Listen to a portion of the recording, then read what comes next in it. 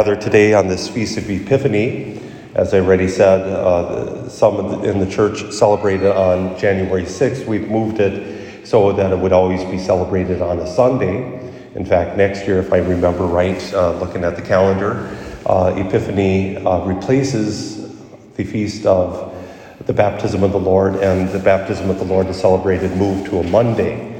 That's how important this feast is.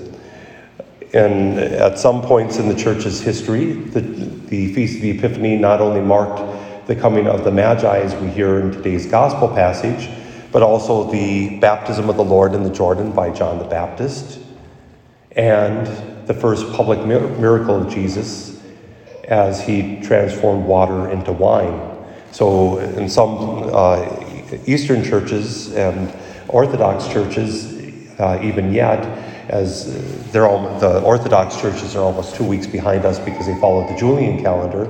But on the Feast of Epiphany in about 2 weeks, we'll hear of them doing all sorts of things with water. My favorite of which is basically a polar plunge, which, I'm sorry, but no, not going to happen. Not even because of the bronchitis I have, but just no. Cold showers, no. There's a reason God gave us water heaters. But as we gather, we've separated those out, and we don't have a formal day of celebration of the first public miracle of the wedding at Cana. The next week, of course, as we gather, we end our Christmas season as some nations do. The Polish and a few others will continue through the Feast of the Presentation, but the Feast of the Baptism kind of ends the Christmas season liturgically for us in the Roman Catholic Church. So we have to focus on the Magi. And the difficulty is there are so many different elements. This is such a different story, perhaps, and we've heard the story well enough and enough times, perhaps. But there's so many little elements here that we could reflect on. And if you remember back all the way to last year, I know myself well enough, I always preach it at least once, maybe twice, but I went into detail about what gold, frankincense, and myrrh were and what they symbolized. And if you remember, gold, a symbol of kingship, frankincense, a symbol of priesthood as prayers are rising to heaven. The practical nature of it was a deodorizer. And myrrh had connections to the funeral rites. It was an embalming fluid, not internal, but on an external level. It had an antiseptic property, but it had very practical use of diaper rash ointment and toothpaste.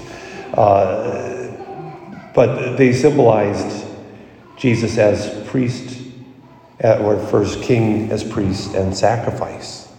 And some of our Epiphany hymns mention that, especially We Three Kings. But there's a little error in the very title of that. We don't know how many Magi came, and they probably weren't kings. Certainly not in the traditional sense. So who were the Magi? I think that's the focus that the Lord wants us to take this day. This word, Magi, only appears here and in the Acts of the Apostles. In the Acts of the Apostles, St. Luke uses it to describe a man who is a Magi, and it's usually translated Simon the Magician. He was someone who, somewhat of a trickster, somebody who we get the word simony from. He wanted to buy the grace of the Holy Spirit so that he could perform other magic tricks. But the Magi themselves were not just magicians in that kind of sleight of hand kind of sense that we might have for modern magicians, or in the darker sense of magic, of witchcraft and all those kind of things, somebody who casts spells or whatever. The Magi were more likely a noble class of basically students, lifelong students. One translation calls them philosophers. I think that's probably closer to what they were. They were people who studied tradition, people who studied prophecy, not only Jewish prophecy, but prophecies throughout the world and how they interacted and commingled. They were, some call them astrologers, and again, not in the modern sense of astrology that well, if you're Aries or Virgo or all these things, whatever all these astrological signs are, that it makes you a certain way or whatever, but rather the things of earth are written in the stars. And they must have had an element of that because they see something happening in the skies, something so unusual that they did something incredibly unusual. They left the comfort of their studies to travel from the east to go to Jerusalem. And a lot can be made, and certainly there is a lot to be made of what is the star, and was it a conjunction of planets, or was it a comet, or was it this, or was it that? Whatever it was is almost irrelevant. We can talk about that later, but some of the theories.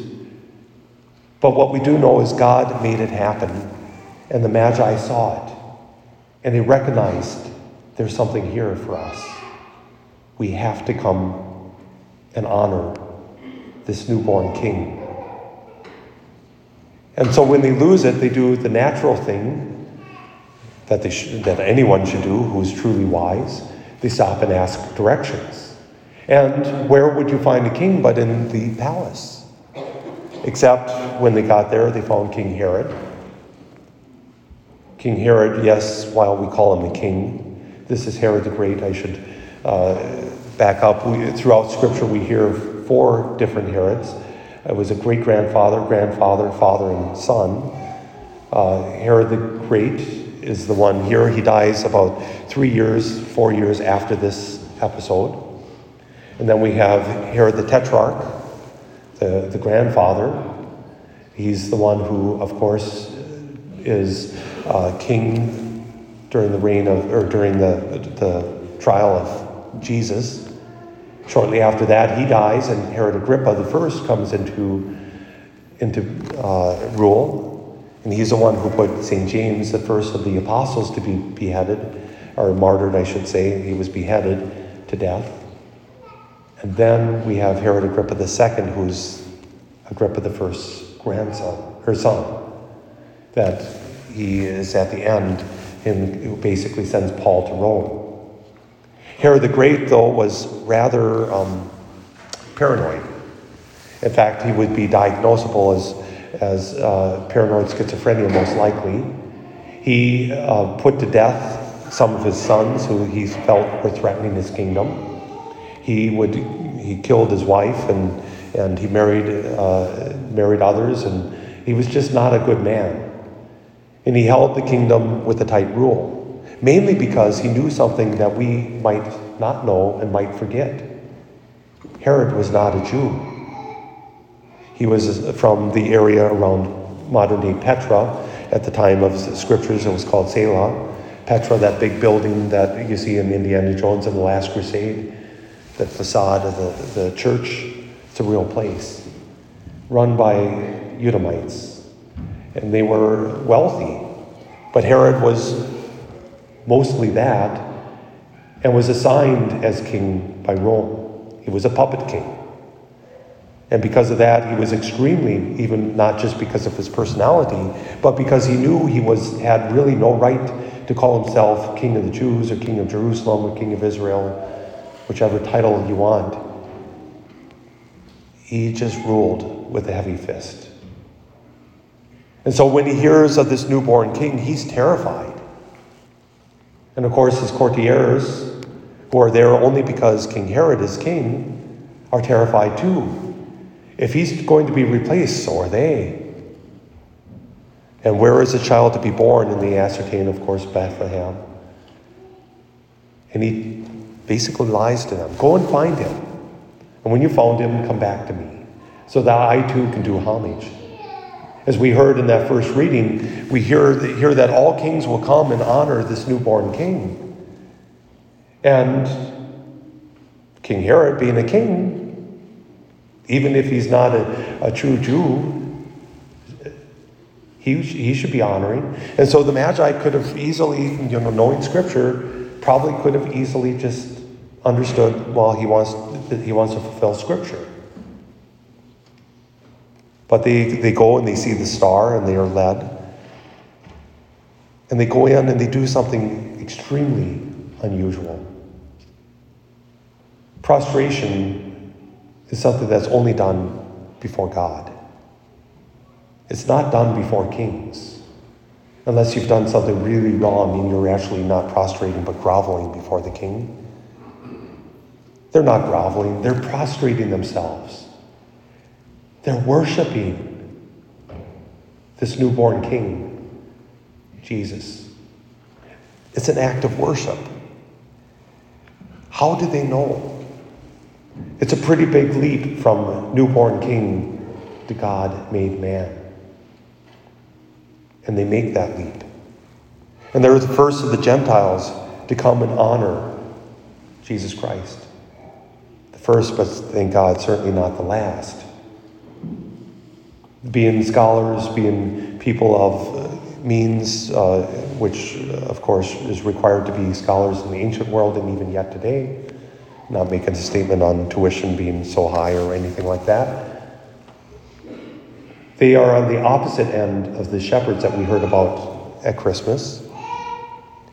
But they remind us, rich and poor, it doesn't matter. All of us are called to come to worship. And they do something even more profound. They open up their treasuries. I think so often I get it in my head, and as I reflected on this gospel passage again this week, it dawned on me that it's almost a spontaneous act. It wasn't planned to bring gold, frankincense, and myrrh. They open up their treasures, and what do we have? What can we offer? And what do we have to offer?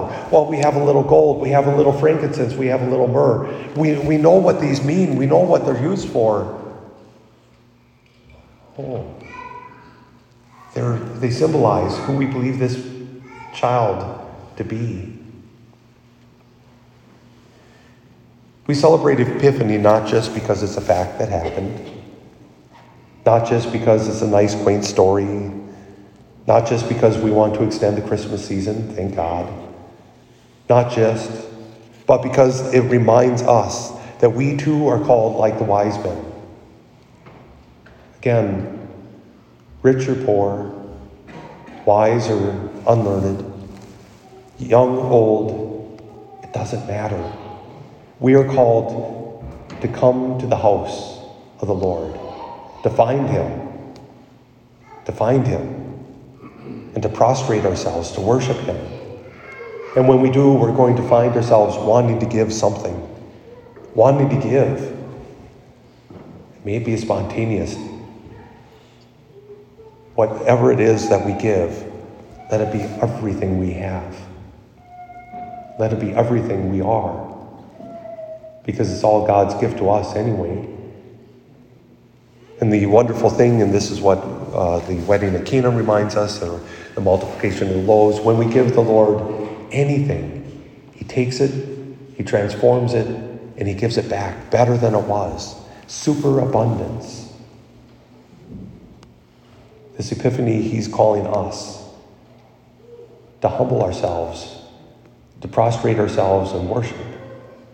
Well, not physically, perhaps, but at least spiritually, to offer the gift, to follow the example of the Magi, who had the courage to follow the star wherever it led.